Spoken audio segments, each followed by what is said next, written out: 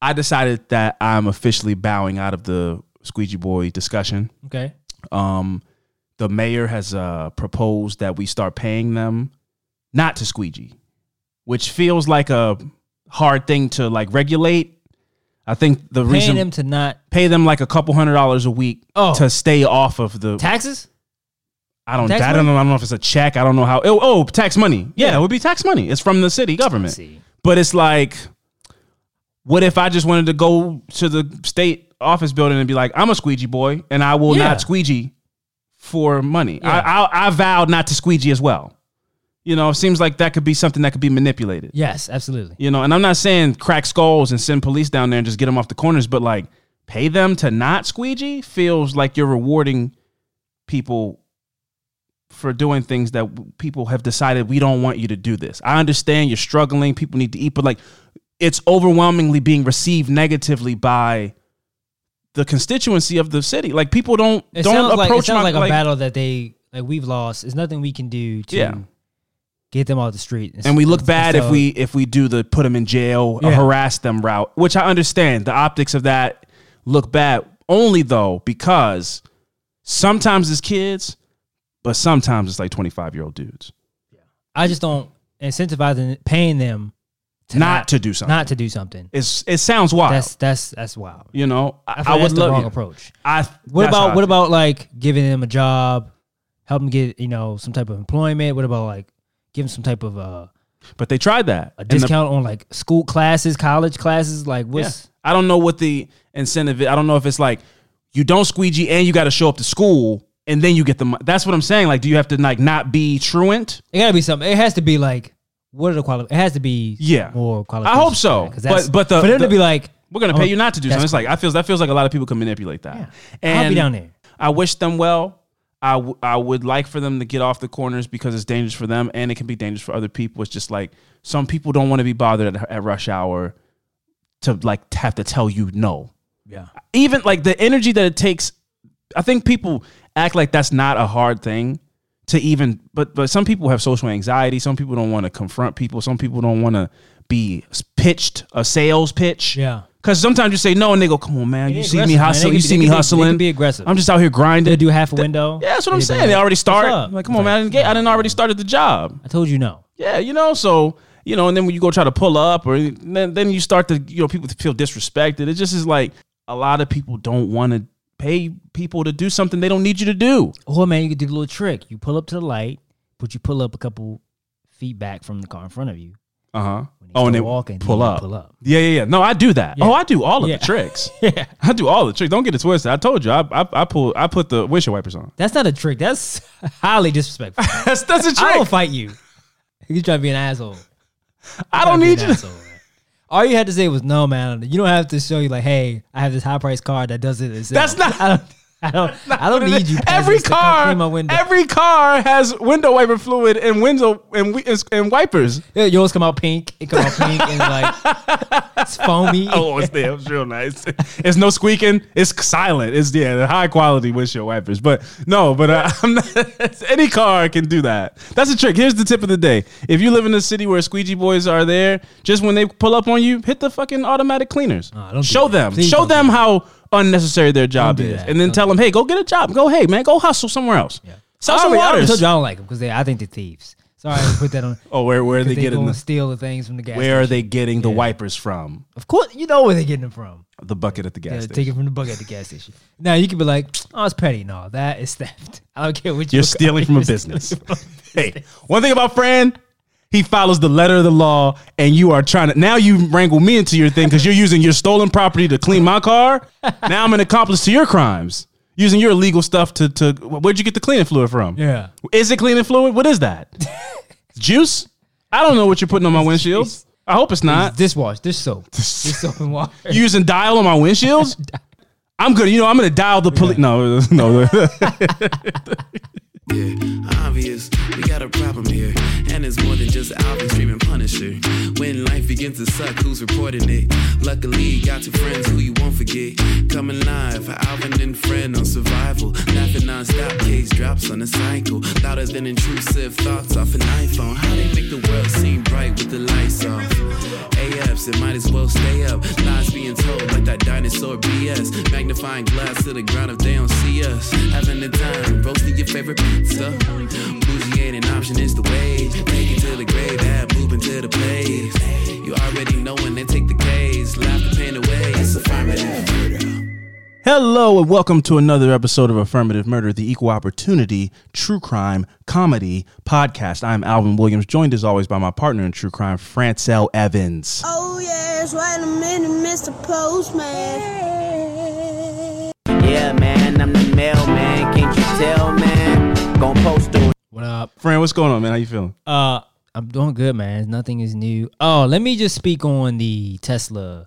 Let me just. Oh yeah. Let me just before you go, let me just say also, you didn't get a ton of as much heat. I shouldn't have got any heat. It was bad timing. We can admit that before you go, right? Bad timing. What do you mean? It's bad timing? Like first of all you argued me down. Yeah, and then we got into a little back and forth. Yeah. But go ahead. Yeah, I'll let you go. I just want to say that the news that came out was after about Devil's Cliff or the Tesla and about the whole what happened, what caused the car to come off the cliff and drop 250 they feet. Still survived. Still survived. That news came out after the show. Yeah. After the show was recorded, I didn't know anything, and I got the news from Good News Network. Yes, it's the site I used. It was good news at the time. Good vibes because that's great news. Yeah, the family survived, and I praised the car. But the other part of why it happened, what caused that, I didn't know anything about. Which is still speculation. Also, let me see. I haven't seen any articles that say this definitely is the case. Yeah, but they suspect it is bad and is bad enough to want to come in and say something. But still, it was brought to my attention, and I'm like, I didn't know that. I wouldn't have did it. Obviously, of course. You're like, this is such good news that this guy tried to kill his whole family. Right. I knew the news. If I go like tell it, like, yeah, guy drove his car, but the car kept everybody saved. No, this is how the argument started last week. What? I think it is a miracle that they survived. Yes. But I don't think the car did anything special.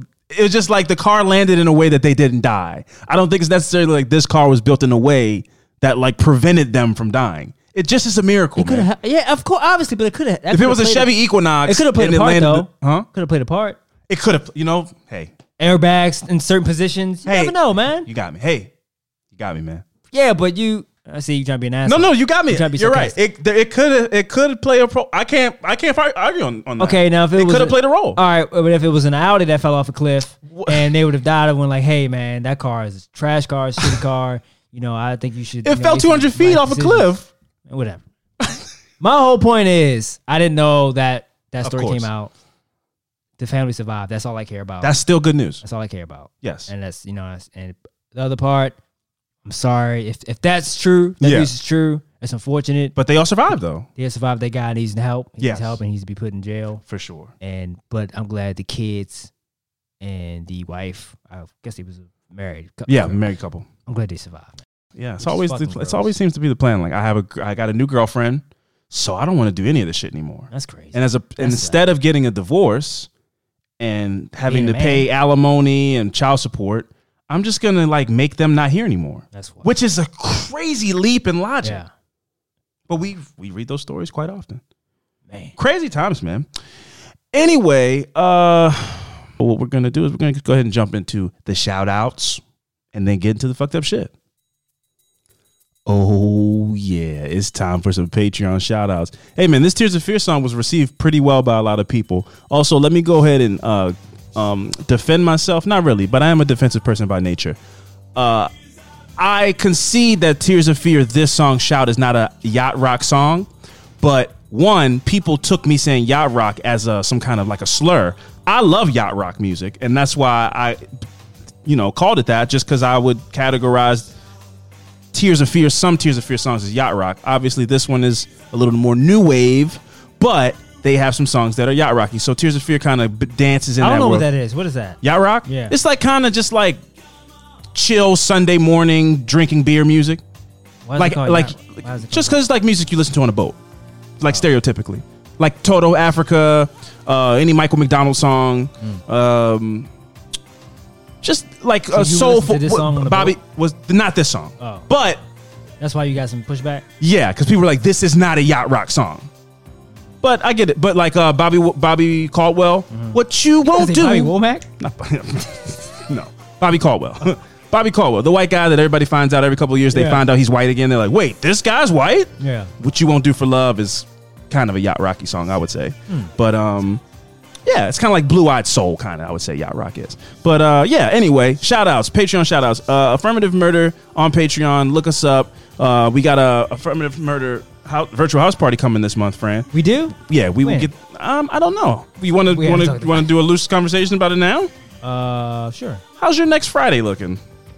Next Friday, that's perfect. Actually, this Friday. No, Friday next after. Friday. Yes, Friday after next. Yes. Okay, cool. Next Friday after next. That would be the 28th ish or something like that. 27th. Hey.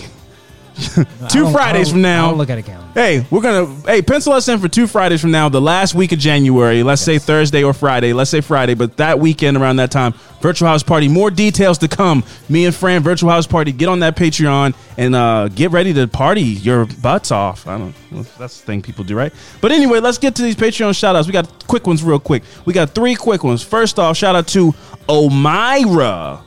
Oh my. You made a good decision joining that Patreon, Fran. Up top, that was a good one. Up next, we got Sparrow R. Hey, she had some Sparrow change, and she decided to donate it to a cause that provides a lot of entertainment to her, I assume. That works. Sparrow. And then lastly is Dashlyn. Yeah, I feel confident I got that right because it's like Ashlyn, but she threw some D's on it. So shout out to Dashlyn D. That's 2 D's. Yeah. And hey, but I guess I don't think you got a lot of D's in school because you made a wise decision when you joined the Patreon. Shout out to you, Dashlyn. I would agree. Keep doing your thing out there, okay? God bless you, and may the spirits of the ancestors rain down upon you and give you good fortune into 2023 and the new year. Okay. Najee Ramba. But what we're going to do is we're going to take a quick break. And when we come back, I think it's my turn to tell you guys some fucked up shit. So stick around.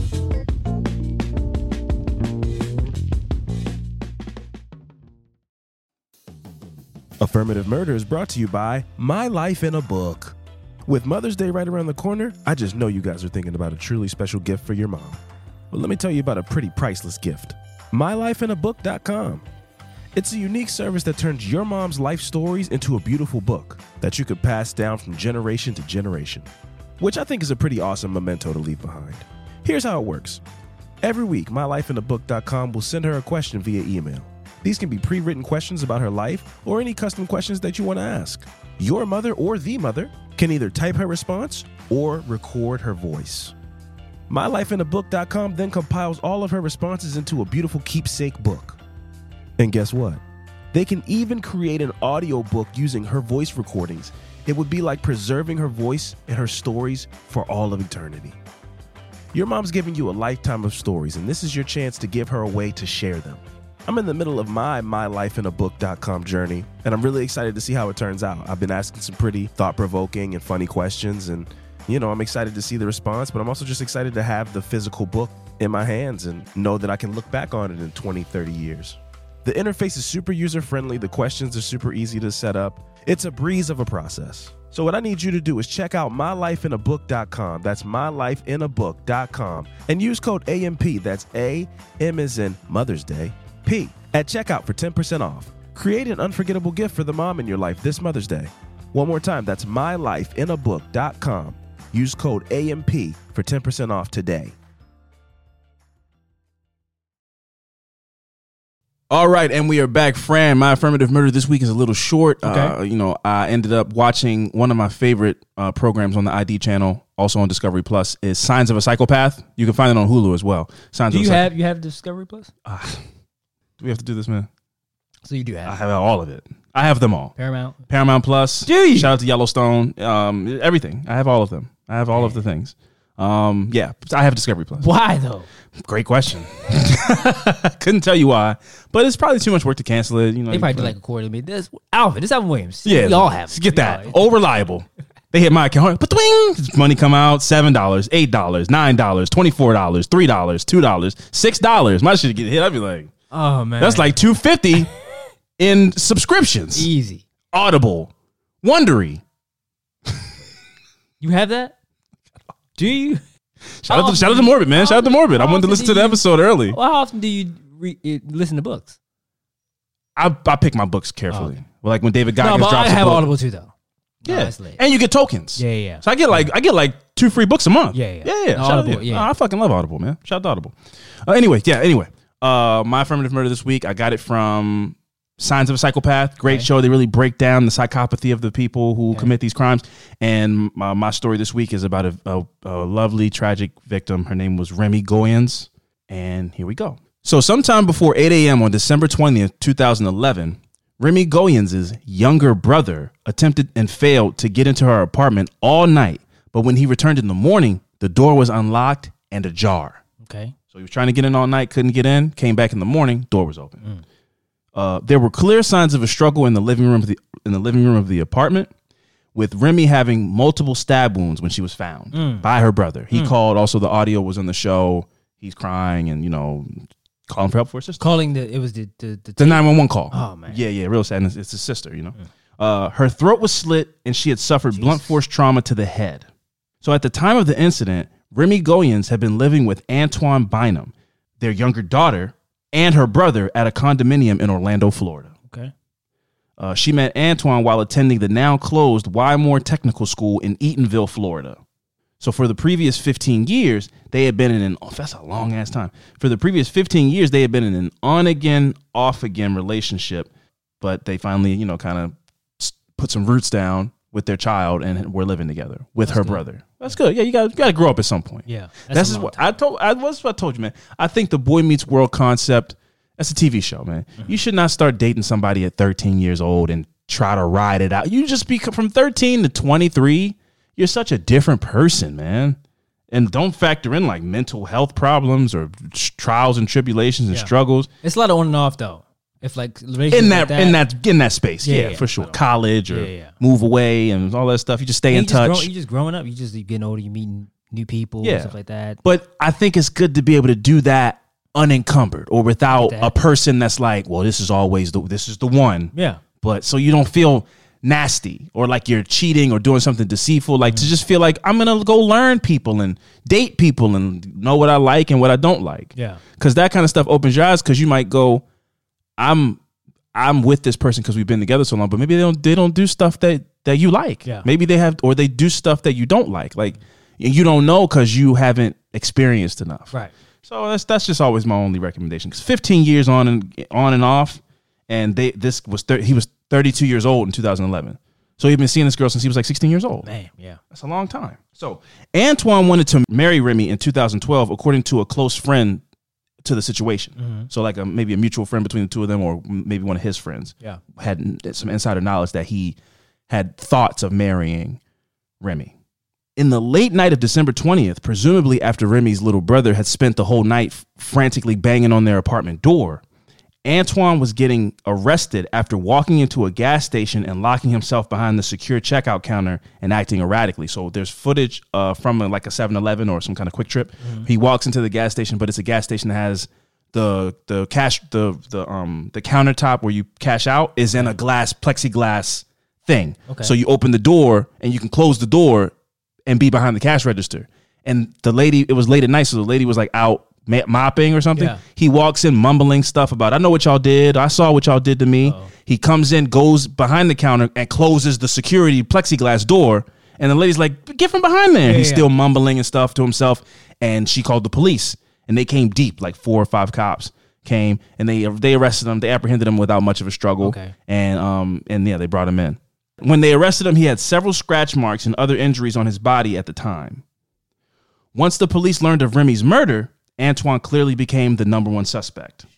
But it didn't take long for him to begin running his mouth. Antoine immediately told the police that he murdered his girlfriend and the mother of his daughter while she was watching TV in their apartment. And he also was rambling things about, she was playing with me. I could have been the next Michael Jordan. Like, I was a basketball star, a football star, and she kept playing around with me and not committing and all these things. And he blamed her for derailing his dreams and his hopes and his aspirations, because in his words, he could have been the next Michael Jordan. He was 5'10", 5'11". Oh, that's not happening. I mean, not even close. And for many reasons, besides his height. you know, that shit could have happened since after high school. Yeah. And you just held Resentment. That shit. Yeah. You resent people. Here's the thing, man. Like, when you don't accomplish your dreams and you have I think that this is if you are not well. If you can point to any reason that could take away onus from you. Yeah. You go, I kept worrying about this girl and she didn't want me. She wanted me to go to a college in the state. And if there was even she might even have gone, we should go to the same college. But then you failed all your classes, didn't go to any college. But that in the back of your mind, you go, well, I only failed because I was so focused on getting into college in the state that it took me to. All it takes is some ability to take away onus off of you and put the responsibility on somebody else. And that's how resentment can build that quickly. Yeah. And you could be completely in the wrong. You might have made this whole thing up in your mind. So he has all this resentment to her because she stopped him in whatever way in his mind. She stopped him from becoming Michael Jordan, which is like, Michael Jordan. That's you want to talk about resentment. If you feel like you stopped me from being a millionaire because I love you or whatever, and now you're playing with me like you don't. Now you're telling me you want to break up. Whatever. I gave up being Michael Jordan for you. That's Michael Jordan. That's crazy. Again, that's insane. But that's resentment. Like, what year was this? 2011. So that's not even a good. I mean, like LeBron, Kobe, like Michael Jordan. If he would have said, you know, she ruined my chances. Actually, also real quick, he was 32 in 2011, so he was probably like 17 in 1996. Oh, okay. He was a basketball kid at the peak Michael Jordan era, like 3 rings Mike. Yeah. So go ahead. So, but I'm saying, like, if he was to say, you know, she ruined my chances of becoming a NBA player. NBA player. Like, okay. Just a role player. That sounds more realistic than you being like I could have been the biggest basketball player in the league. Ever. I could have been the best basketball player in NBA history. Yeah, one of the best ever. That's where you go as a detective. I go like, okay, this guy's delusional. Something is because you might go. I could have gone to a D2 school, and you know, I didn't go. I chose not to go because we had a friend that. Well, it wasn't because he was dating somebody, but we had a friend that like he was really good at football, and then he just fell out of love with football, which I respect. Like by your accounts, obviously, I didn't really know. We went to a couple of games, I didn't know, but by your accounts, he was really good at football. Yeah. Do you know what I'm talking about now? No, I did. Okay. I know exactly. Okay. But like he gave up that, and but if he would have gone, if he had some reason years down the line where it's like I could have gotten a full ride scholarship to a college, but this girl something, that's one thing. That's a resentment I can respect. But if he goes, I could have been Barry Sanders. Yeah. You go, all right, man. I mean, he was Barry Sanders, though. He was. The guy was. He was nice. The kid was nice. He was good. Hey, the kid was good. He was good. Well, and he doesn't hold any resentment for whether he chose not to do something, and that's how you got to live with it. Yep. This guy can't be going around being all mad at people. Yeah. You didn't? Michael Jordan? Yeah. That's wild. You're living in a fantasy land. It's not even like he missed an opportunity. The opportunity was never there. No. But if you think the opportunity is there, who's to tell you that the feelings aren't the same? Yeah. If I think the opportunity was there and I didn't get it. And it didn't get exactly. It's the same feeling. Yep. Nobody can tell you, hey man, you wasn't going to. How do you know? I feel like I had a shot. And not getting it feels the same whether the phone call was one call away of you getting the call to go to the draft or if the call was never coming. Yeah. Well, that's how I feel when I don't win the lottery. Yeah, you go, damn. If I just would have played, I would have won. Yeah, but I didn't. So how do I know? How can I be resentful? Like, oh, look at this guy. He fucking won $33 million. You didn't even buy a ticket. Yeah. How could you be mad at that person? You didn't even play. Yeah. So, in the days leading up to the murder, Remy had talked to Antoine. This is all according to Antoine, obviously. Remy had talked to Antoine allegedly about wanting to work things out or wanting to work on their relationship. There is proof in text messages that the couple exchanged back and forth where Antoine was accusing her of playing mind games, and he felt like she would constantly flip-flop between loving him and wanting to leave him. I do have a question, though. Please. The brother that found her, right? Yes. He did live with them. He lived with them, yes. Does he bring up, like, did he see any, like, you know, indicators signs of like fights or anything like that? No, I didn't hear anything like that. Other than like, it comes into play from his defense of what happened, but I would assume the brother is aware of some. You know, they were on and off again for 15 years. I just would hate to have that feeling to be in the middle of a situation and then you in the back, like when you're out or whatever, in the back of your head, you go like, This can go wrong, but you wait too long, and it's like that bad thing that you had happens, and you go like, I saw it. I could have stepped in or gave some advice, but that's the thing about being Also, you could be wrong. You could be like, exactly. you don't want to jump in the middle of something, like, and then they chew you out. Yeah, because this is our relationship. Yeah. That's a hard thing, man. Like, I don't have any firsthand experience personally, but I remember we got a letter for, not advice, I don't want to say, but they kind of were telling us a listener was sent us in the Tales from the Hood, or maybe just an advice email. I can't remember, where they were saying their brother and his girlfriend or wife was in a domestic type of situation, and it's like, well, if you get involved in that, what if they go, mind your fucking business? Yeah. Even if you see all the signs, it's bad. This could get bad. Yeah. But like, you can't make somebody listen to you. So the brother could have seen signs where it's like, I mean, they've been on and off. He saw. He's her brother. He saw that we broke up. We're back together. We got in a fight. I called the police. We're back together. We broke up. He saw that, and he still chose to move in.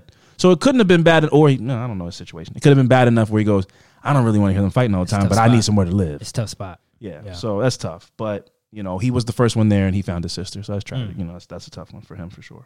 So I believe that he was using the framework of this back and forth of 1 minute she's in, the other minute she's out, as the resentment for like all the stuff I gave up in the 15 years to be with you. And now I want to marry you, allegedly, and you're unsure.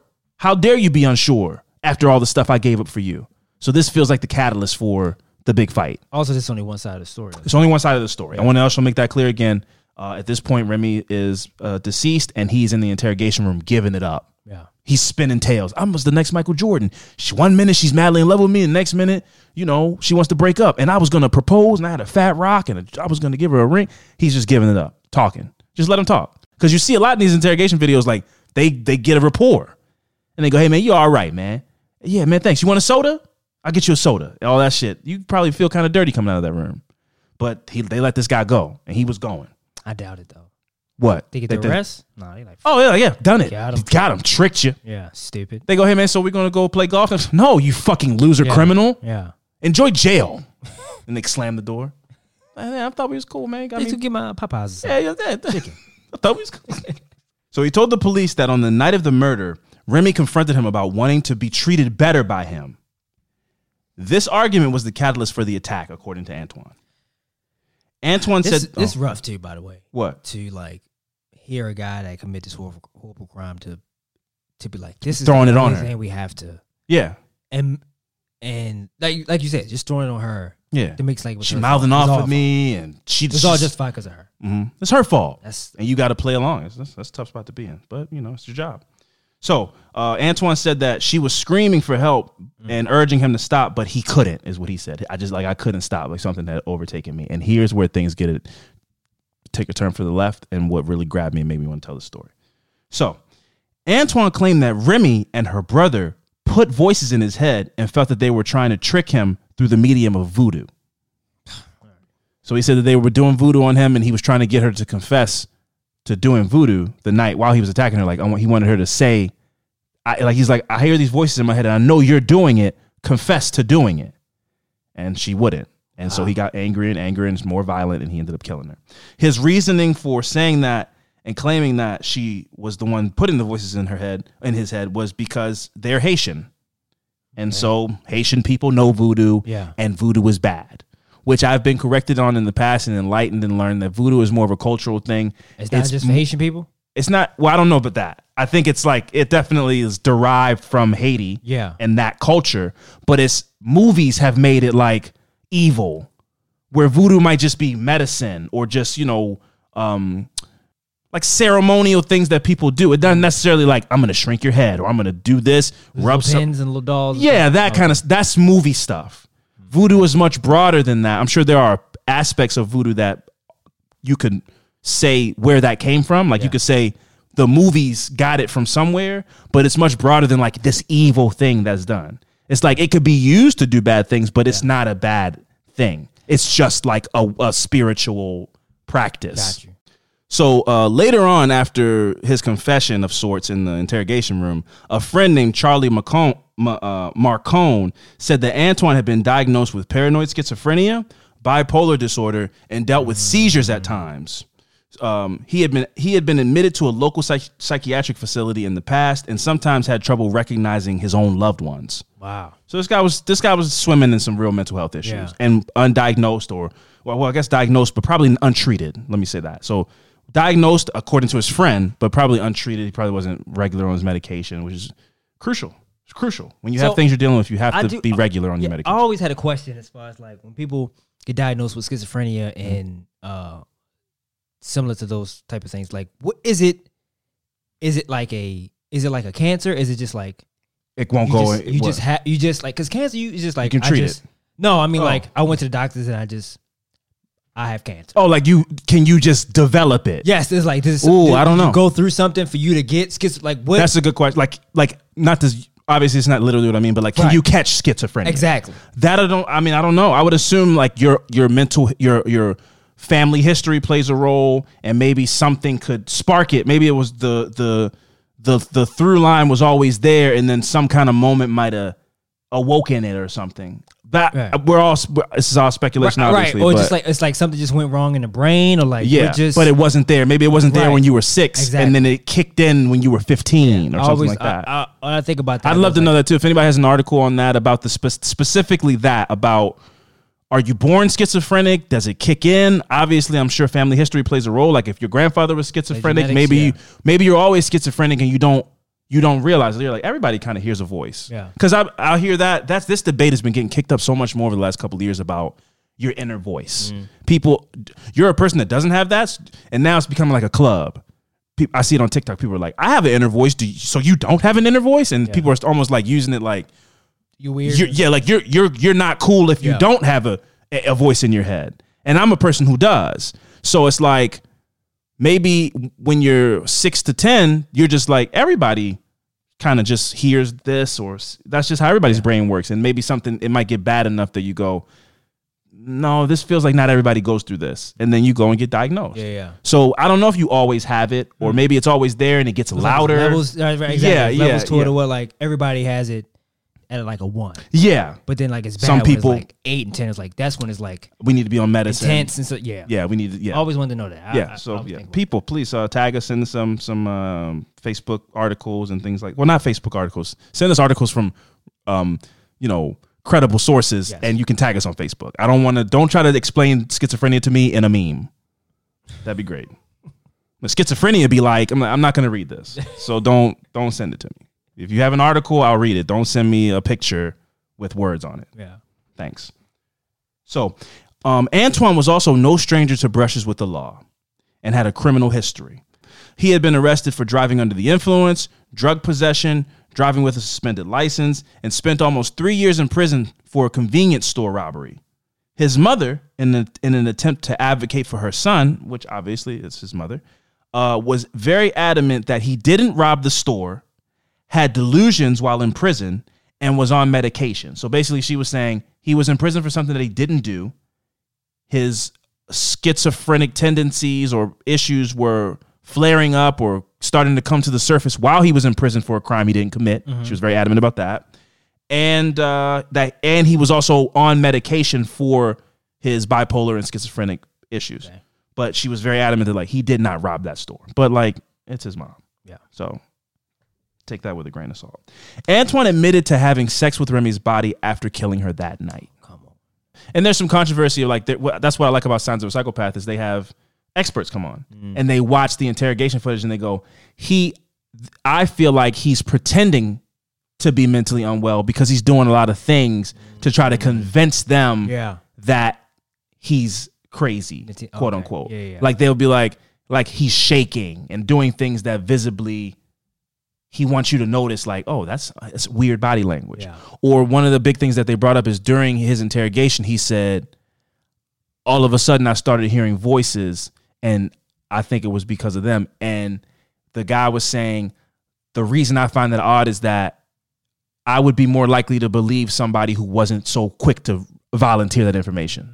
Gotcha. Like, oh, yeah, I just wasn't in my right headspace. Yeah. I wasn't there. I heard voices. Something took over me. Anybody that's ready to just quick to jump out with that is like, I want you to believe this, that it wasn't my fault. Yeah. So if you elicit that information from them through talking, That's different than like, hey man, I did it, but I had voices in my head. Yeah. The expert, he was like a psychopathy expert, and he said that makes me feel like when you volunteer the information so quickly, it feels like you want the detectives to write you off as crazy quickly, and that feels like a choice. Wow. So, and it was hard to tell because you go watch the footage of him when he goes into the gas station, and you're like, why is he in this gas station acting erratic and all this stuff? And then you find out he committed a murder, and you go, well, if you caught him speeding, but they didn't catch him fleeing the state with luggage in the backseat of the car, he went to a gas station down the street and just started acting insane. Yeah. So it's almost like adds to this guy wasn't in his right mind. Yeah, yeah. So it's kind of, honestly, it's kind of hard to tell if he really was not, in his right state of mind, or if it was all a choice to be like, I'm going to go down the street and act crazy and get arrested and then claim insanity. Yeah, that's interesting. But interesting enough also, because, people, producers of shows can manipulate footage. Yeah. When he goes into the gas station and goes behind the door, he looks up at the camera. So it makes you think like, was he conscious of like, there's a camera here, let me put on a show and get the police to come. I was just about to say that. This is all a thing to make him look crazy. Yeah, so he can get off for like, criminal insanity, or what is that? Yeah, criminal insanity. Wow. So when he was asked if he killed Remy, he said, I believe so. If I did, I'm sorry for it. It was a big mistake. There wasn't nobody there to help me at the moment. So very selfish, narcissist, delusions of grandeur. And he was saying in that moment, I needed help. Nobody was there to help me, and I couldn't stop. So if you pay attention to the things he said when he said, she was asking me to stop, but I couldn't. Yeah. I needed help. It was about me, my mind. I couldn't stop myself. They put thoughts in my head. It was never. So even to say sorry in that is almost like hilarious, because you're not sorry. Clearly, you're only thinking about yourself and how you were affected by this. Right. So there's that. Antoine was eventually found guilty of second-degree murder, and in August of 2016, he was sentenced to life in prison. He remains incarcerated at the Florida State Prison in Rayford, Florida. Rest in peace to Remy Goyens, man. It's really tough. Like, I've mentioned this before on other episodes where I've done little dives into the mental health crisis, which is a plague on this country.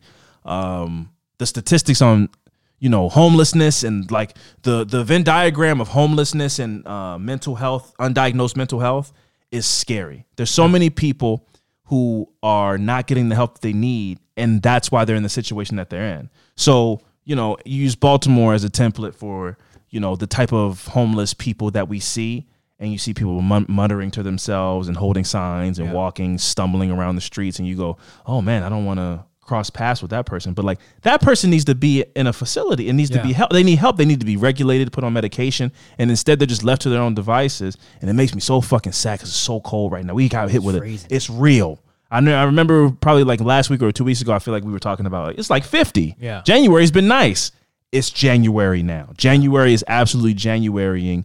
And here in Baltimore and probably in other metropolitan cities, but obviously we live here, so we know it's like we'll hear stories about an uptick in burn victims in emergency rooms because homeless people will be sleeping on heated grates and stuff like that. And it's like the concept of somebody being scared, cold, alone, and also unwell. Like hearing things, can't really regulate. Not being homeless is sad enough if you are in the right state of mind to really be conscious of like, damn man, what am I going to do tonight? But to be lost and like scared and confused and in a state of just, delirium constantly, and you have to battle the elements of being a homeless person, it's fucking tough, man. And so I really do have a strong level of empathy for the mental health crisis in this country, because I feel like if people deserve proper access to the medication that they need to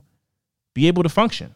Yeah. How can you tell somebody that's homeless, go get a job, and they are bipolar, severely bipolar, or, are schizophrenic, or, depression, and they don't have any medication to regulate this. And it's so severe that they lost everything that they have. Yeah. And you are out there. That's why I just like, if I don't have anything to give to a person, I have no negative words. I empathize for you. I empathize with you, but I just don't have anything to give you. But the idea that you like, get a job, bum. You just don't know anything that person's going through. Spraying them with water too is like, what's happening? You see those videos when it was a God, guy? No, are you serious? Spraying, in the cold? I don't know if it was cold. I don't think it was here. Either way, but that's if it's like spraying them with water, a water hose, like get out of here. Oh, that's sick. That's gross, man. That's sick. We live in such a cold fucking world, man. I didn't know videos like that's. I mean, but we've done stories about people that are killing homeless people because they're like, you're making my building look bad. Yeah. You're bringing down my property value. So yeah, I want to also just reiterate, rest in peace to Remy Goyens. But Antoine Bynum is a sick guy in many ways. And I don't want to use him as like the example, but obviously there are people who deal with schizophrenia and bipolar disorder and aren't murderers. Yeah. But they struggle just the same. And those people need help. And there are tons of them on the street. So I don't know what legislation needs to be put in place, what voting we need to do, but also your living situation could be, a big part of it. Like if you got people surrounding that love you and they can help you. Yes. And regulate you and help you. Yes, you need a support system. Yeah. And sometimes that could come in the form of a clinic or some kind of, resource center. That's what we need, a place where people can go and not just like a soup kitchen, which I think soup kitchens are great, but what other resources do these people need other than food? Food is great. Hats are great. I try to give some beanies out when I can, but I can't make you not hear things, or I can't make your mood balanced. I can't do that for you. I can offer you $5 to go get a soup, but I can't give you $5 and you go to the fucking Medicare. Yeah, man, who knows how much Prozac costs? I don't know how much it costs. I'm fortunate enough that I have insurance, right. But if you need to pay out of pocket for your medication, I'm sure it costs a lot of fucking money. So it's tough, man. It's a tough spot to be in. So it's just a little food for thought. Rest in peace, Remy Goyens, one more time. And what we're going to do is we're going to take a quick break. And when we come back, it's Fran's turn to get into some fucked up shit. So stick around.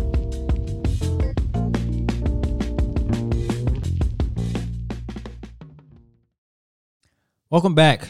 It's my turn to go. My affirmative murder this week is about the lynching of Anthony Crawford.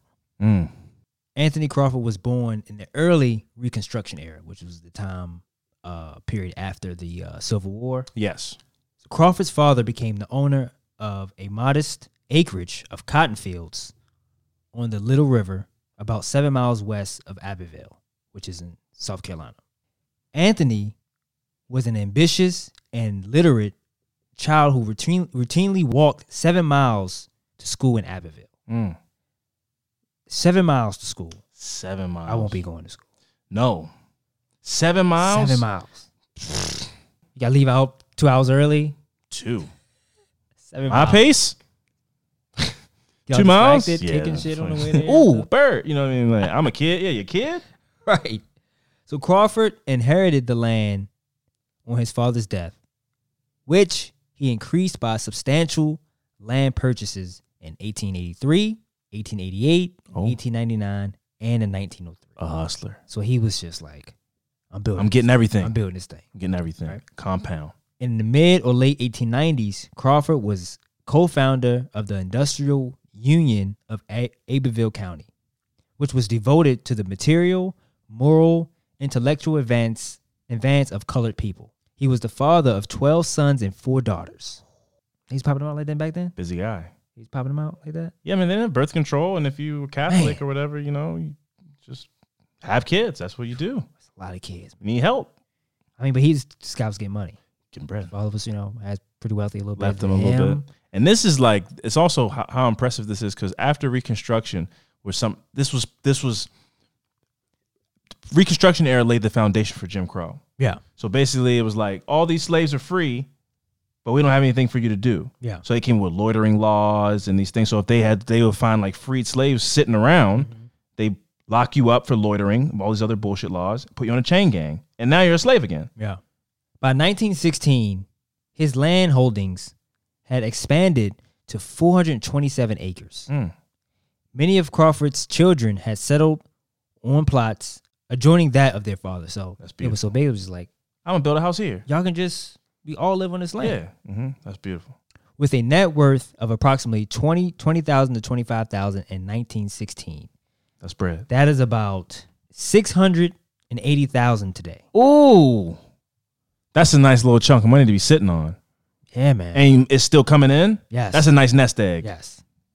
So, I mean, dude, he was good. Well off. Crawford was without a doubt one of the richest men in Abbeville County. Now, this is the African American. Definitely black man. Yes. So Crawford was also known for his refusal to tolerate disrespect or defiance in any form. Once, when his church's preacher delivered a sermon decrying Crawford's meddling in church affairs, Crawford jumped out of his seat, struck the man, and fired him on the spot. The preacher. Damn. So, man, stop interrupting my preachers, man. And he got upset. I don't tolerate disrespect. Yeah. Black or white, I don't care who you are. What you're not going to do is talk to me any kind of way. Right. This guy's intense. This extended even to whites. The day a white man hits me is the day I die. He was quoted as having said this to his children. He meant that. Oh, yeah.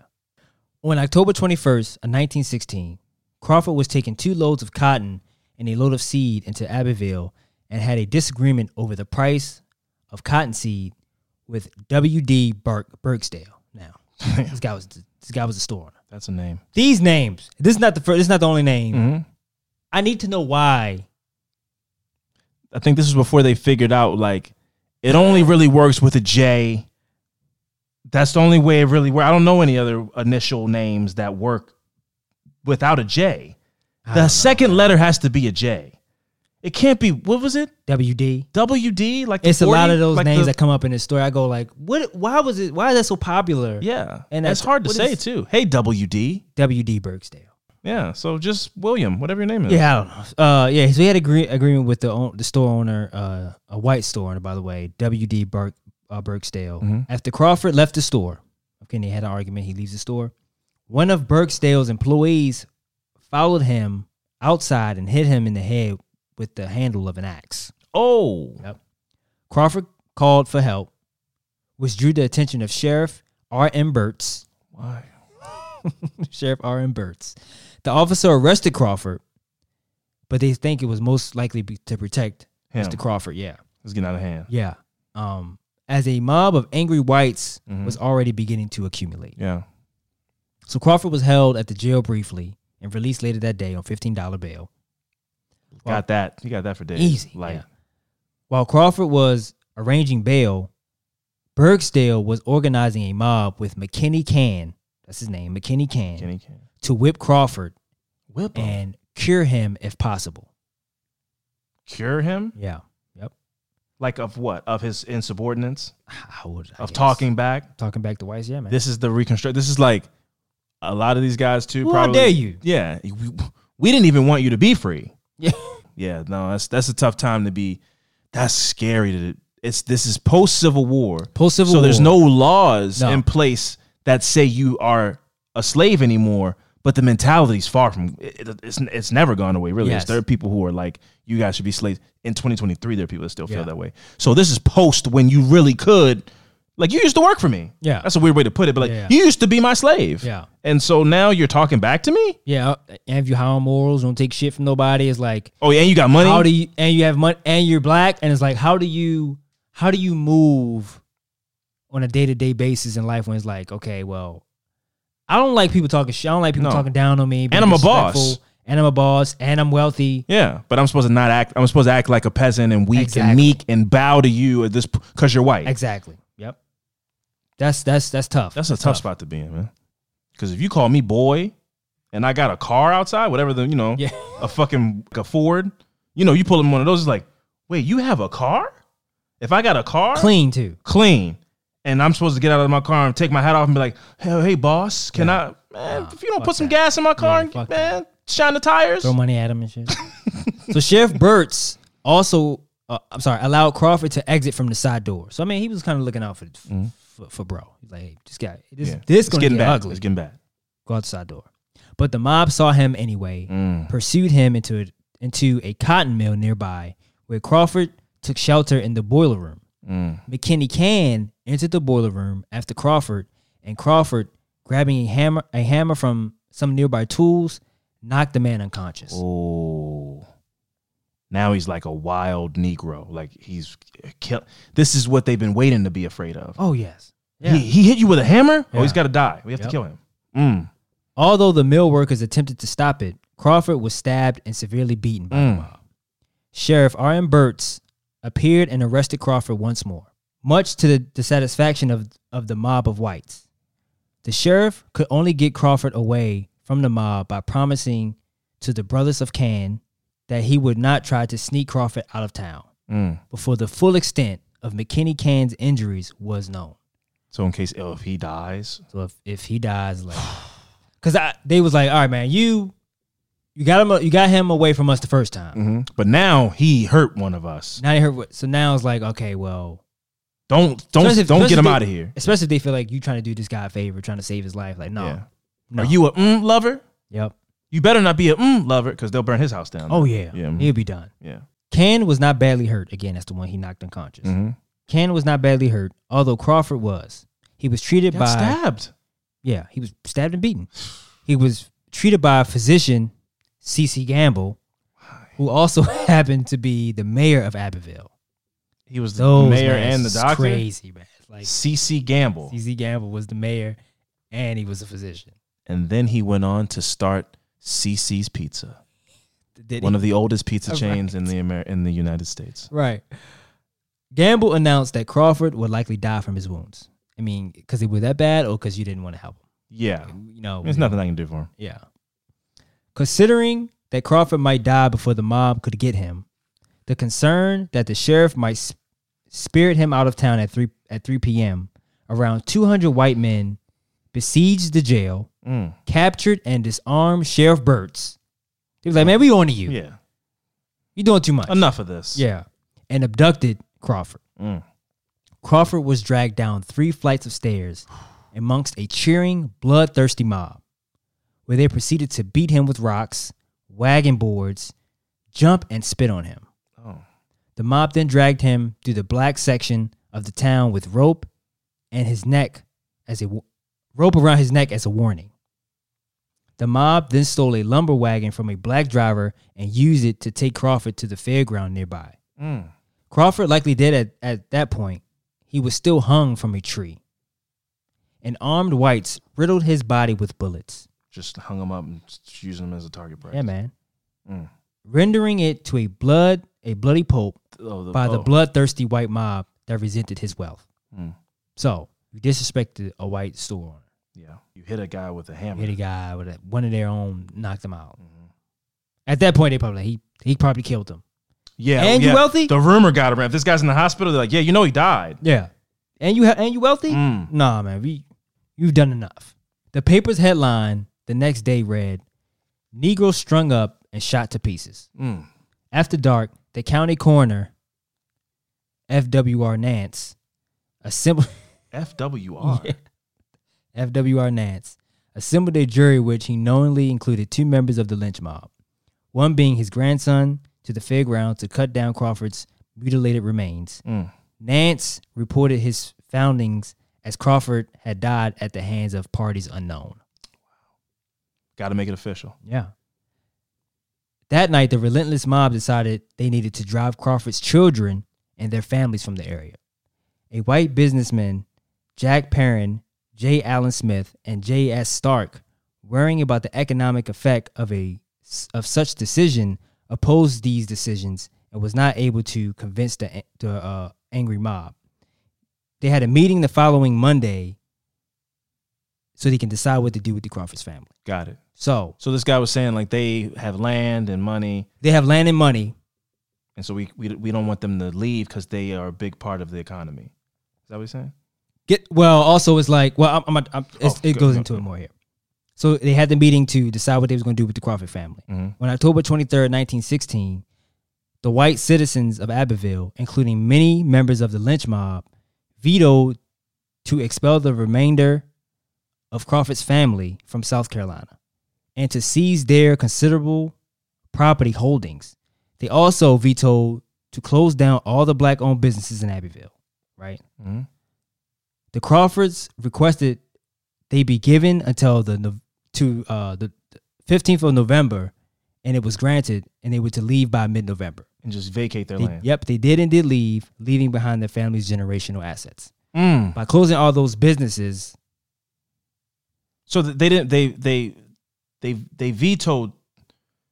Well, because the businessman was like, no, we shouldn't do this because the economic effect of like the black people. They vetoed him. Yes. So they said we will close these businesses.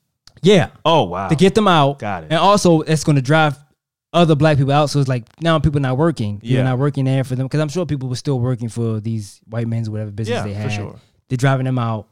Come work for us for less. Right. Mm-hmm. Driving them out. So it's all, I'm guessing it's an all white neighborhood or county, whatever. Mm-hmm. And this family's assets. Gone. 450 acres or something like that, right? It's gone. You have to just go, give us some time to leave so you don't kill us. And you're not selling it or anything. You're just leaving it. You're just leaving it. And then somebody can just come and go, it's mine now. Or buy it from the state or buy whatever. it from the state for like, I'm going to get into that. That comes up as well. But this is why I did the story because like it wasn't a lynching. It was the generational wealth that was ruined by black people because people were killed. Yeah. And this isn't an uncommon story. Right. People were killed. And then it was just like. And then the residual fear. Yes. And now a business or land is here that we can just buy from the state or the county. For nothing. For pennies on the dollar. Mm-hmm. And this is also the origin, which I feel like we've talked about this before because we kind of come to so much when we do these stories. Is like, this is the origin of like, oh, there's so many towns, but like a town in Oklahoma or a town in Oregon where you go, yeah, there's like no black people live here. If you trace a town like that, you could find a pinpoint an event in time where you go, oh yeah, all the black people were like driven out of here by some violent thing, like burned all their houses down. They go, and now it's 2023, and they go, yeah, I don't know. It's like I don't know, like black people just don't live here. It's like that's a whole generational conversation. Right. They don't live here by design. It's not a coincidence. So I guess black people don't like mountains. No, that's not one.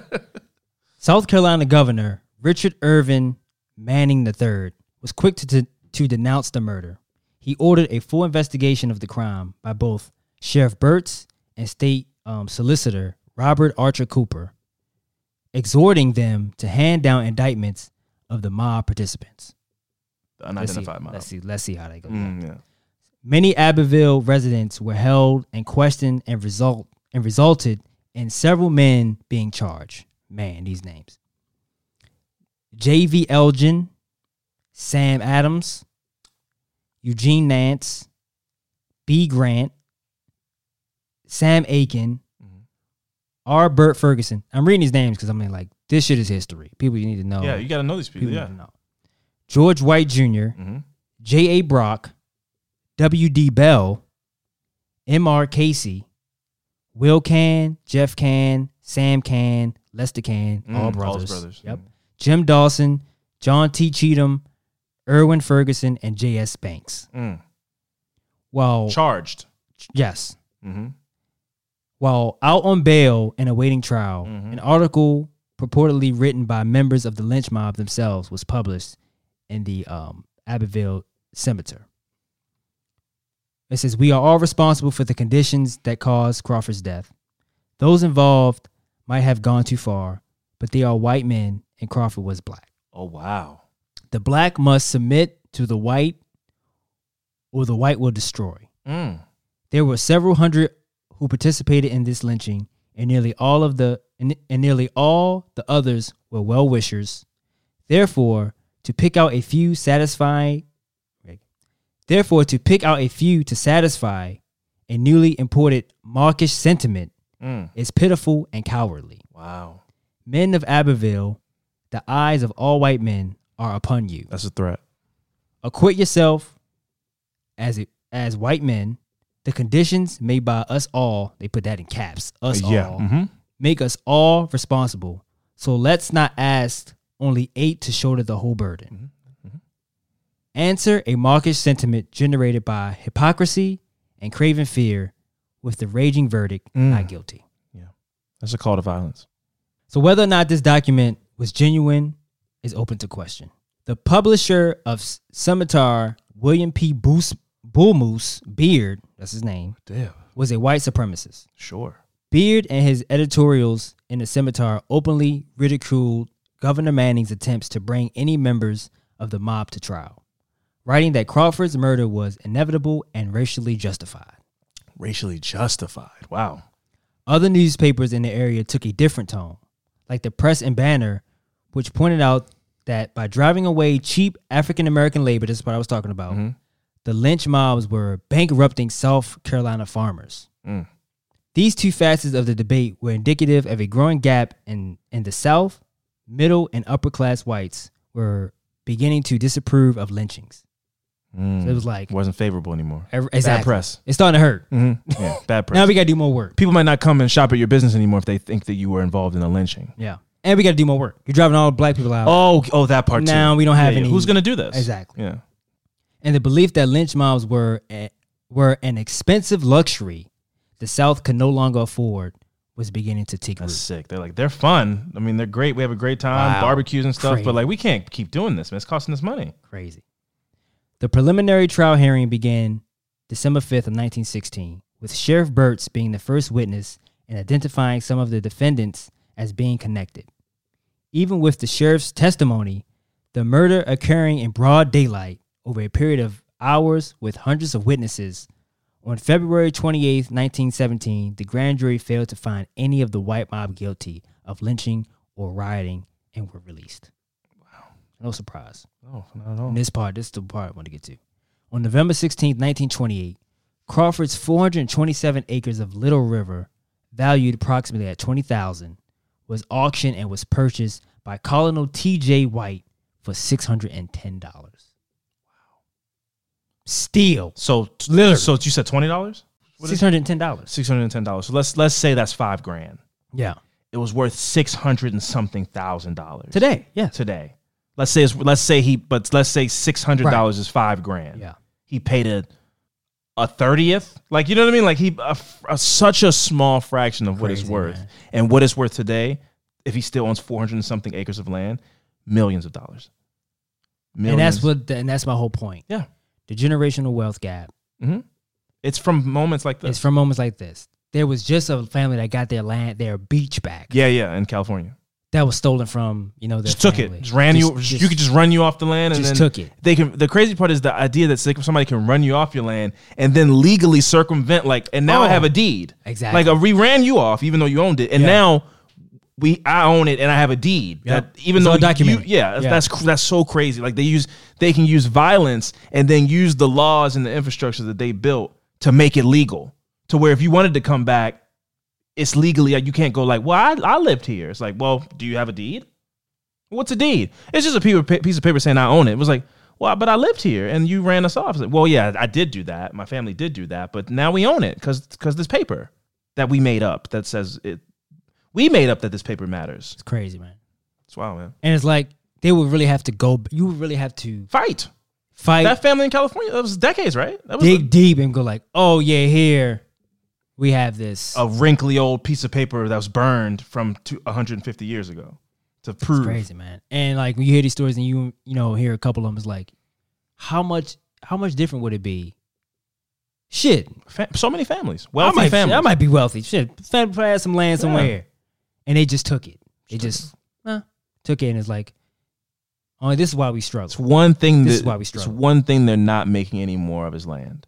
Right. It's the most. It's one of the most like precious commodities you can get is a piece of land. It's because you can't make it. You can't make more of it. Yep. And so much of it was taken, and then the legal system ratified it to where, yes, I used violence to take this from you, but now I own it outright. Yeah. It's nothing you can do about man. it. Even if you have pictures of your family, Christmases, and building houses on this land, none of that matters. I have the deed, So that's the story you did a while ago. It was sometime middle of last year that you did. I can't remember the guy's name.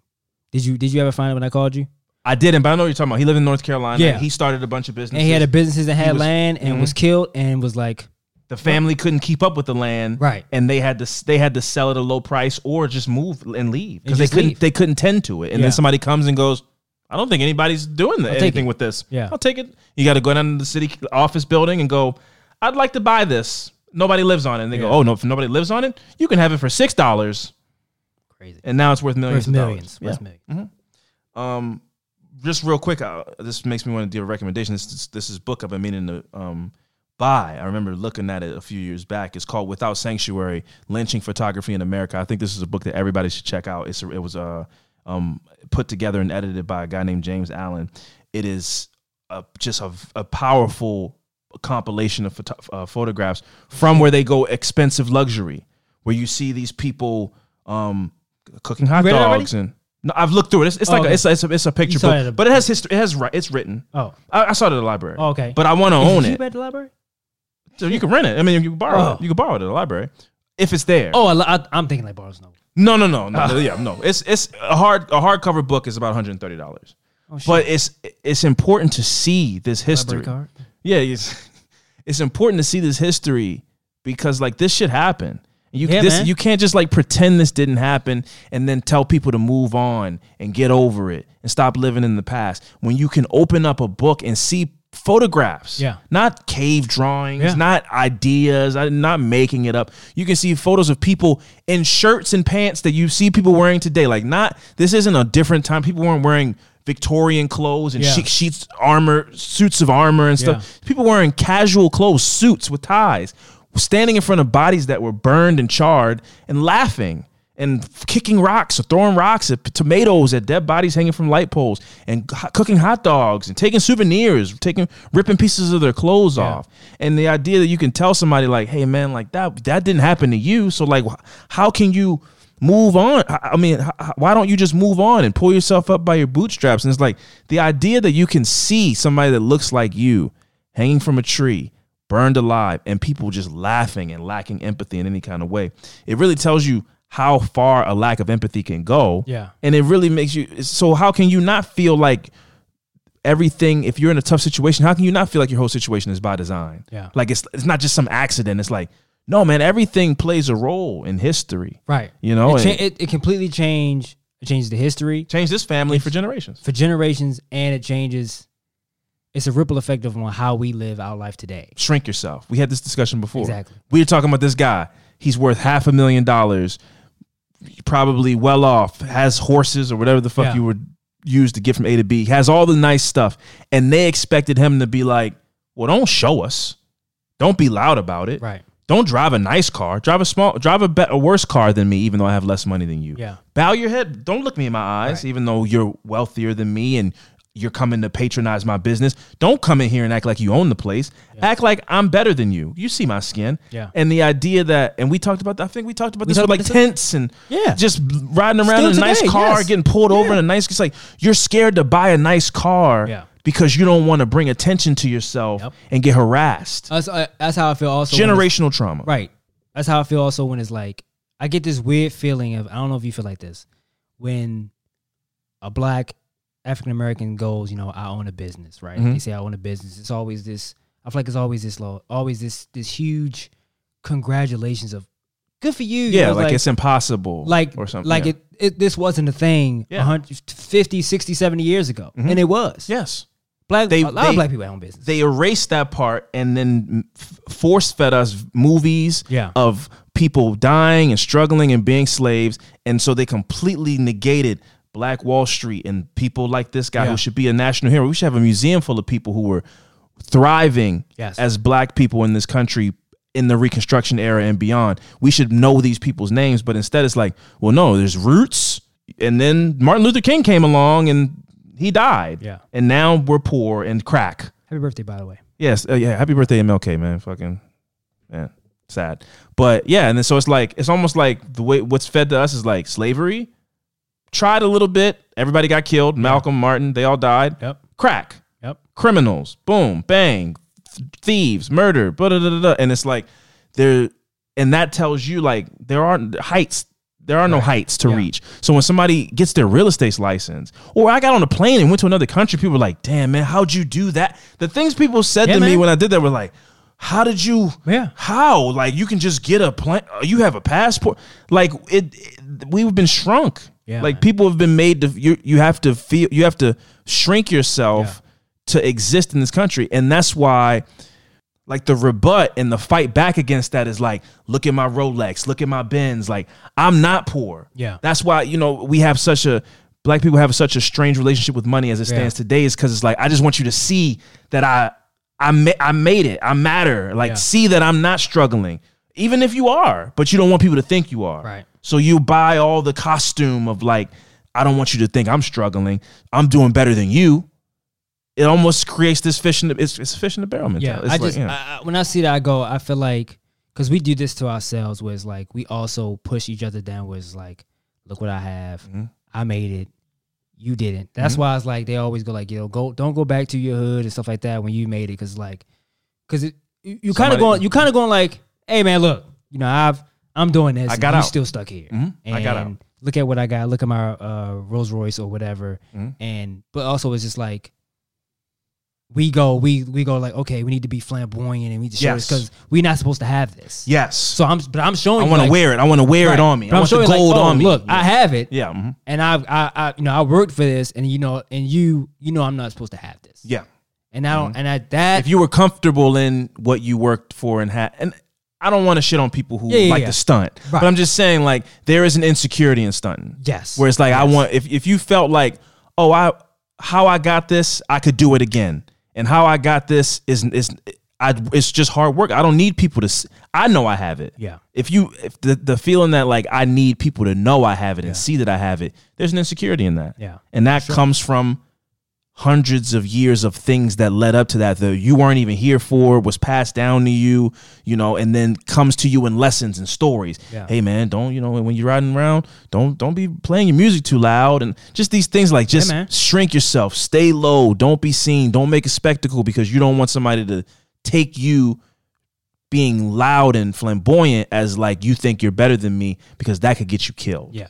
Yeah. And even if that's not, it's being implied in those kind of warnings. Also I don't want to be put into a box as well. I don't want to be categorized as I'm this type of person. Yeah. That's why if I get around something, I'm like, I'm going to turn this down a little bit, because I just don't want people like, I'm typical. Yeah, of course. And these are the type of things. That's why I say like being black in America is like so tired. I'm exhausted because I'm always like thinking of how I'm going to be perceived. Yep. And I would love to just be able to, and maybe we can take the shackles off in a bit, poor term, use of phrase, but I mean it metaphorically, obviously, of like, maybe we can just exist more today, but it doesn't feel like it.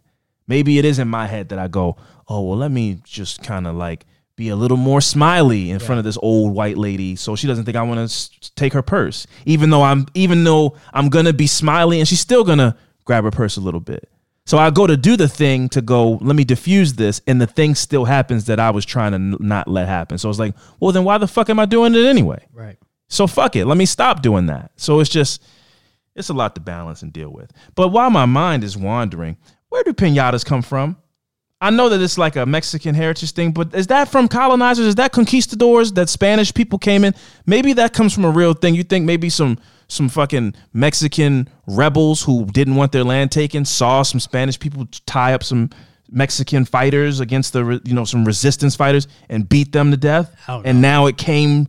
I'm gonna look into that. I'm just spitballing because I'm like, what is when you think about lynching and piñatas, and it feels violent and like what's coming from that? Like the imagery of a piñata being strung up and the kids jumping around and stuff coming out. Like you can see some parallels to a lynching in that, and I don't know if that.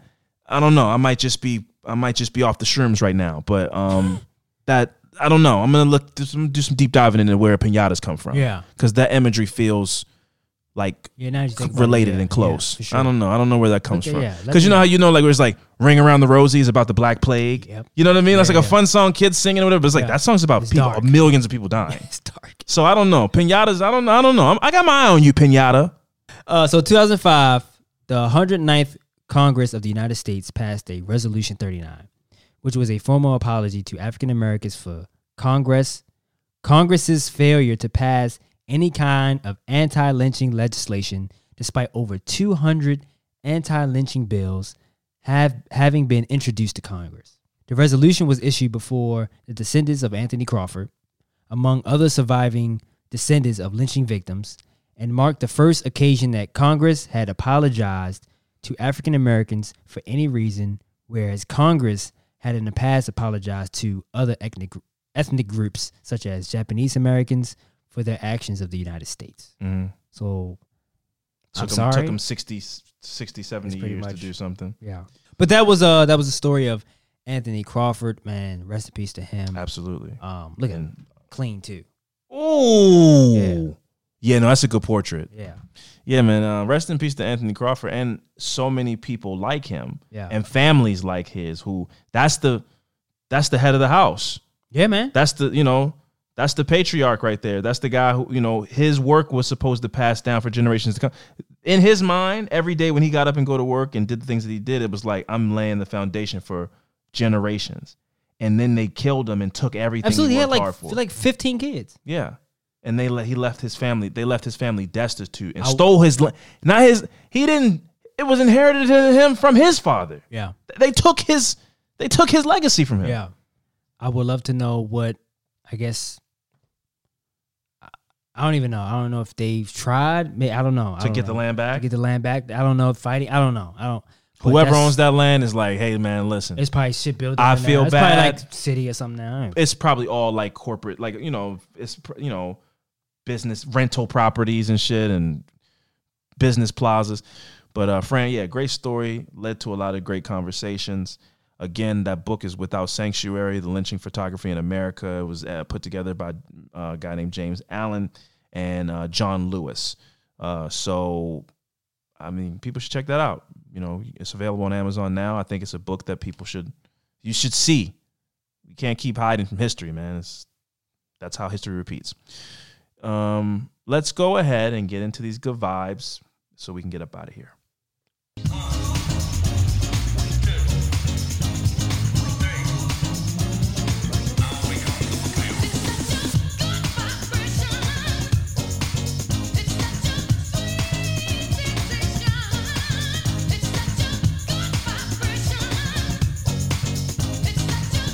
How are you not in a good mood when this comes? This is fine. I'm not going back to the Beach Boys anymore. It's not happening. It's not happening. Yes, that's right, folks. Welcome to another segment of Good Vibes.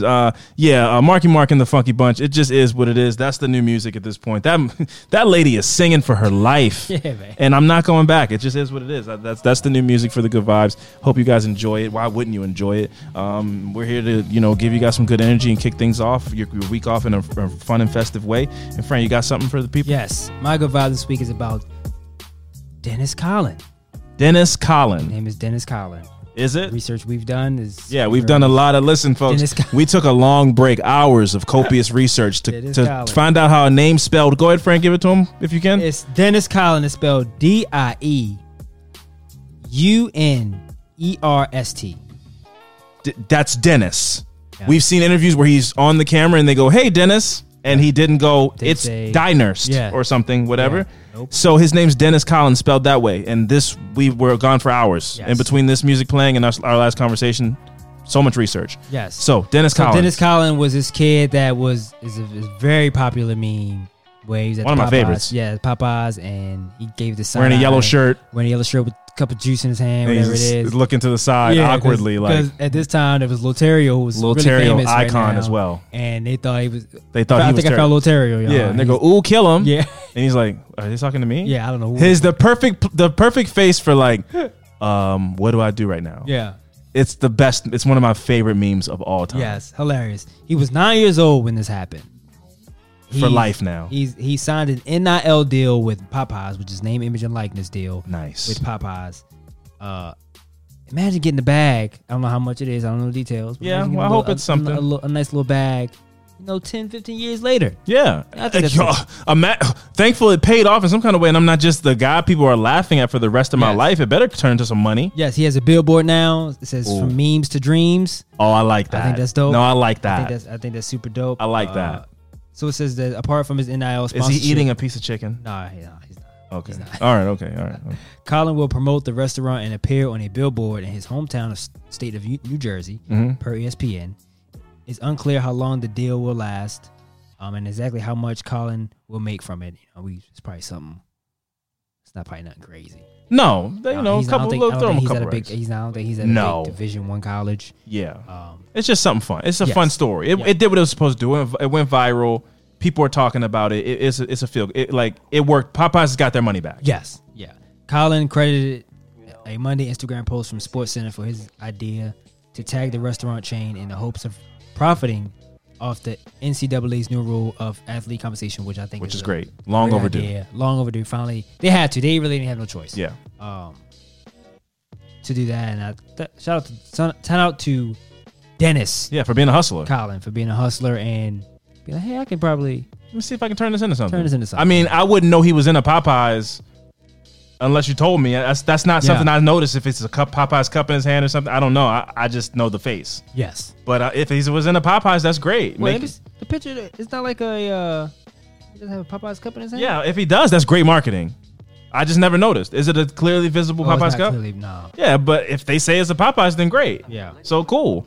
I just hope I don't want him. But shout out to him. He just won like a national championship or something like that. I think that's great. Yeah, man. Don't get fucking bogged down and regulated. We live in such a crazy time. First of all, it's not like that kid put that out. He just was a kid out of Popeyes that somebody stuck a camera in his face, and for the rest of his life, people were. Video I saw, he said he hated it. Of course, he hated it. They're calling him fat for one. They're calling him, oh, you are the other fat kid. Lotario, y'all. Yeah. So for the rest of his life, he's like in people's text threads. I use him in text threads at least once or twice a week.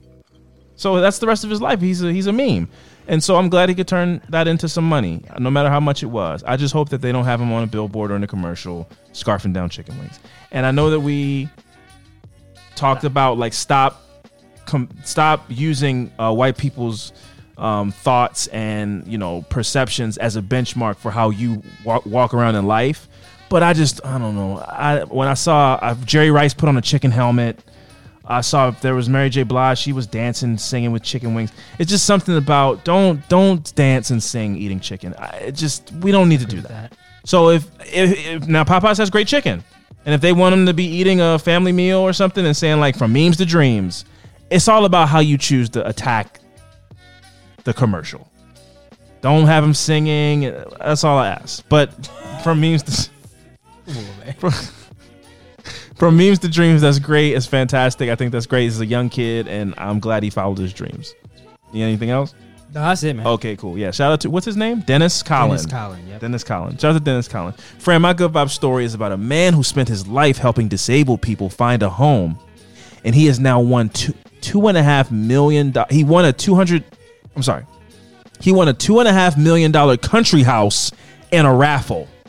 So a guy who spent his life helping people find homes won a $2 million home, 2.5. Let me put that half matters. $2.5 million home in a raffle. That's nothing but that's good karma right there. So a man who spent years helping disabled people find homes has won a $2.5 million country house in a raffle. Grant Carson scooped up the 5-bedroom farmhouse complete with 8 acres of Lake District of 8 acres of the Lake District after entering the Omaze £1,000,000 house draw. The 58-year-old widower said that he can now get a dog, which was always something that he wanted, but was always out of the question due to chronic arthritis he has had since he was 7. Now, you want a house that doesn't, you still have that. So, but more space, great, more space. The new home is surrounded by such idyllic countryside, and he can definitely afford a dog walker because along with the house, he was also given $100,000 in cash. God damn. Wow. Pay that mortgage. Organized by Omaze, a charity raffle that lets people support a good cause with the hopes to win a prize. Okay, such as a guitar played by Jimi Hendrix. That's got to be worth millions of dollars. Signed, I hope so. Yeah. I mean, how else would you know it was played by Jimi Hendrix? They can make it up. Yeah. Fraud. Scam. Yeah. Or lunch with George Clooney. That's not as good as these things are like millions of dollars. It's like that thing where people go, would you rather $500,000 or dinner with Jay-Z? Yeah. It's like, I'm broke. Give me $500,000. Give me $500,000. What the fuck? Jay-Z, I said, what's up? Imagine choosing that and you go to have dinner with Jay-Z and he goes, I don't know, man, just work hard. Believe in yourself. Yeah. You go, I can't pay my bills with what you just said, Hove. No, I'm just saying, never give up. You're like, thanks. And he's like, you got this, right? Slide you the bill. He was eating tomahawk steaks and shit. You know, Jay-Z's not going to eat your bullshit dinner. So he's going to eat that dinner. So the dinner costs you $800. I think that's just a cool thing to say. It's with fake people that think hustler mentality is a real thing. They go, no, I would take the gems you could get from Hove. What is he going to say? What could he possibly say? Well, what I did was I took $100 million and I turned it into $1 billion. You go, I guess I'll just do that. That's not. Thanks, Hove. I guess I'll just do that. And he gets up and says, all right, I got to go. I only said I set aside 30 minutes for dinner. No pictures. Yeah, no. It's well, can I get a picture for the gram? No, I don't do that. I'm out. Nah, give me the $500,000. It sounds cool. I get it. Yeah, it sounds cool. Nah, y'all just gonna take the quick money. Y'all gonna take the quick money. Yeah, absolutely, for sure. And Hov would tell you at that dinner, like, you probably should have took the 500,000. Yes. Why would you? I mean, dinner. I mean, are you having fun? Like, it would be so awkward. He's like, he would every 10 minutes he'd be like, so they said $500,000. Yeah. Or this? All right, I guess, you want a roll? You want me to pass you a roll?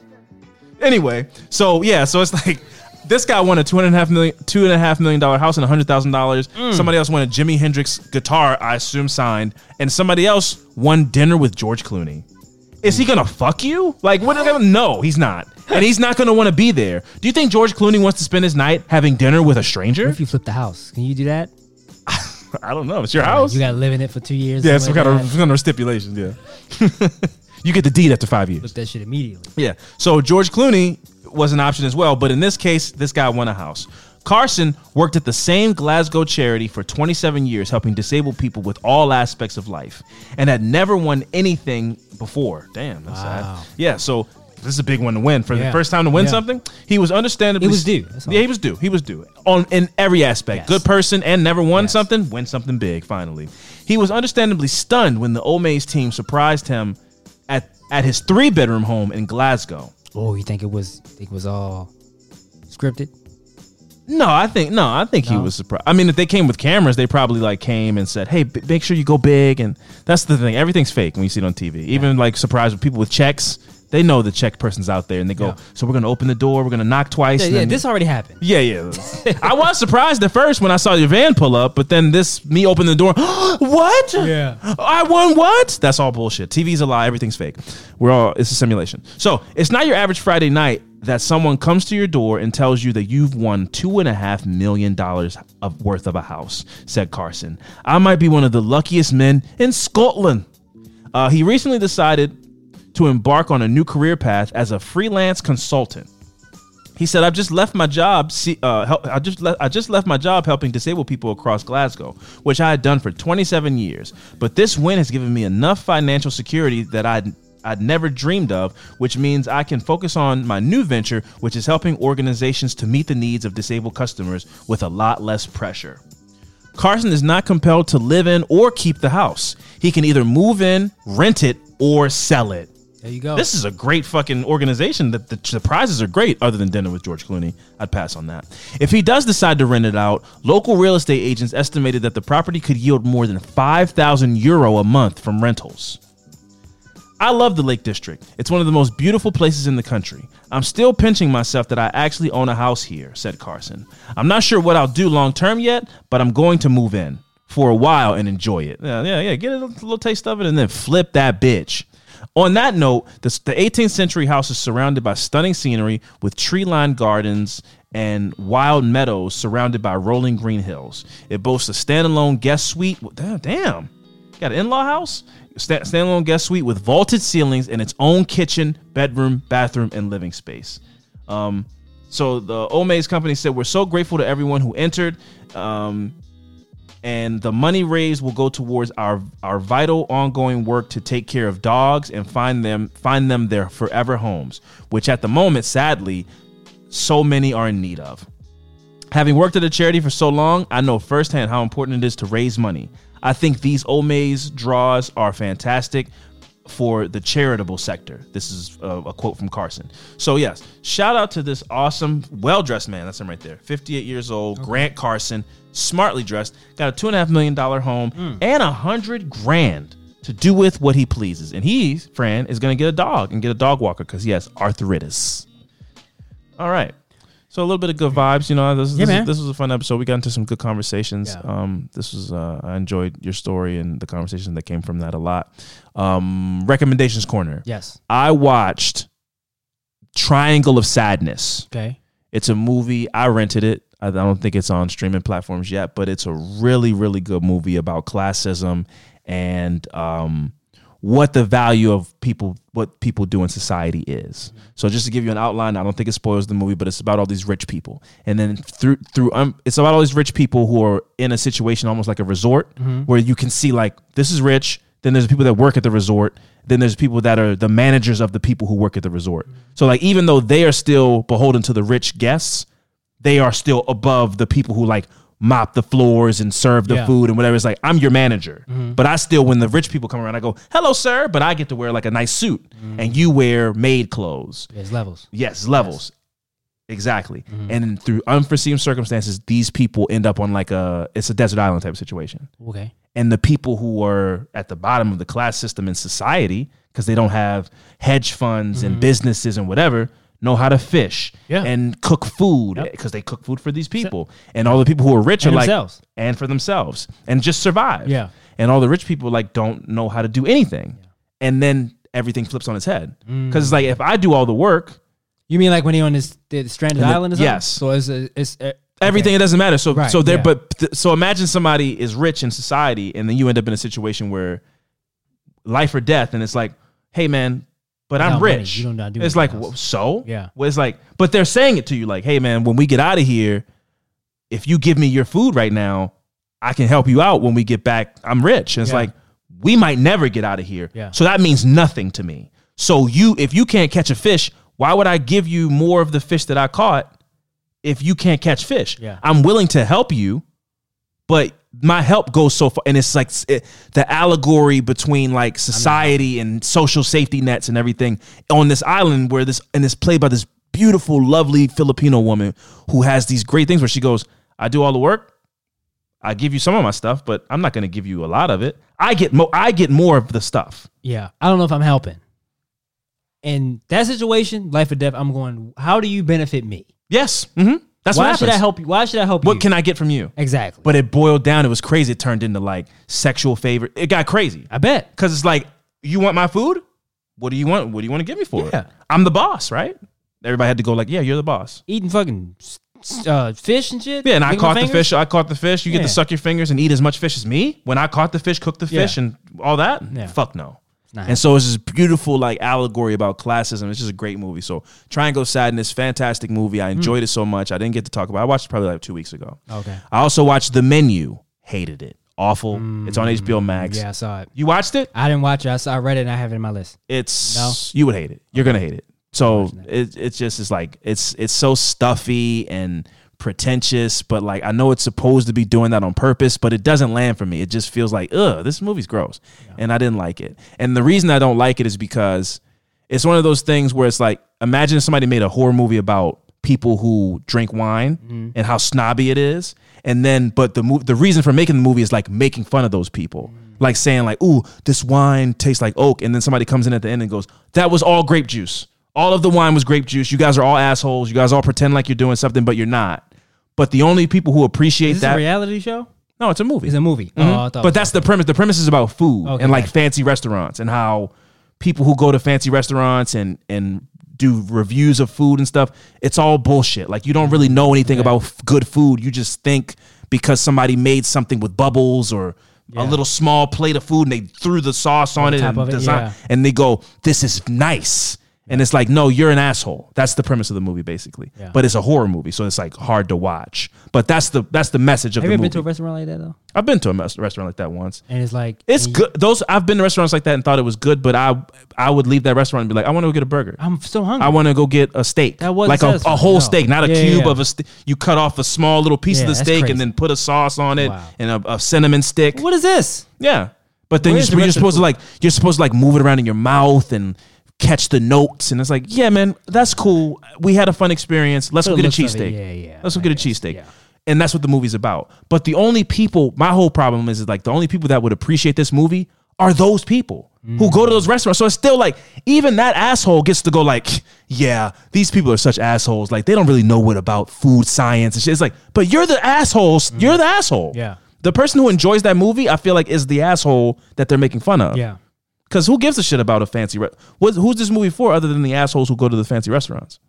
Or chefs, I guess. Yeah. It's like either for chefs or assholes who go to these fancy places and they go, but I'm not one of those people. I really do like the food. So that was my review of The Menu. But it's the popular movie this week that people talk about, and I didn't really enjoy it. Yeah, I watched the next 3 days on HBO Max. I don't know that. It was an okay movie.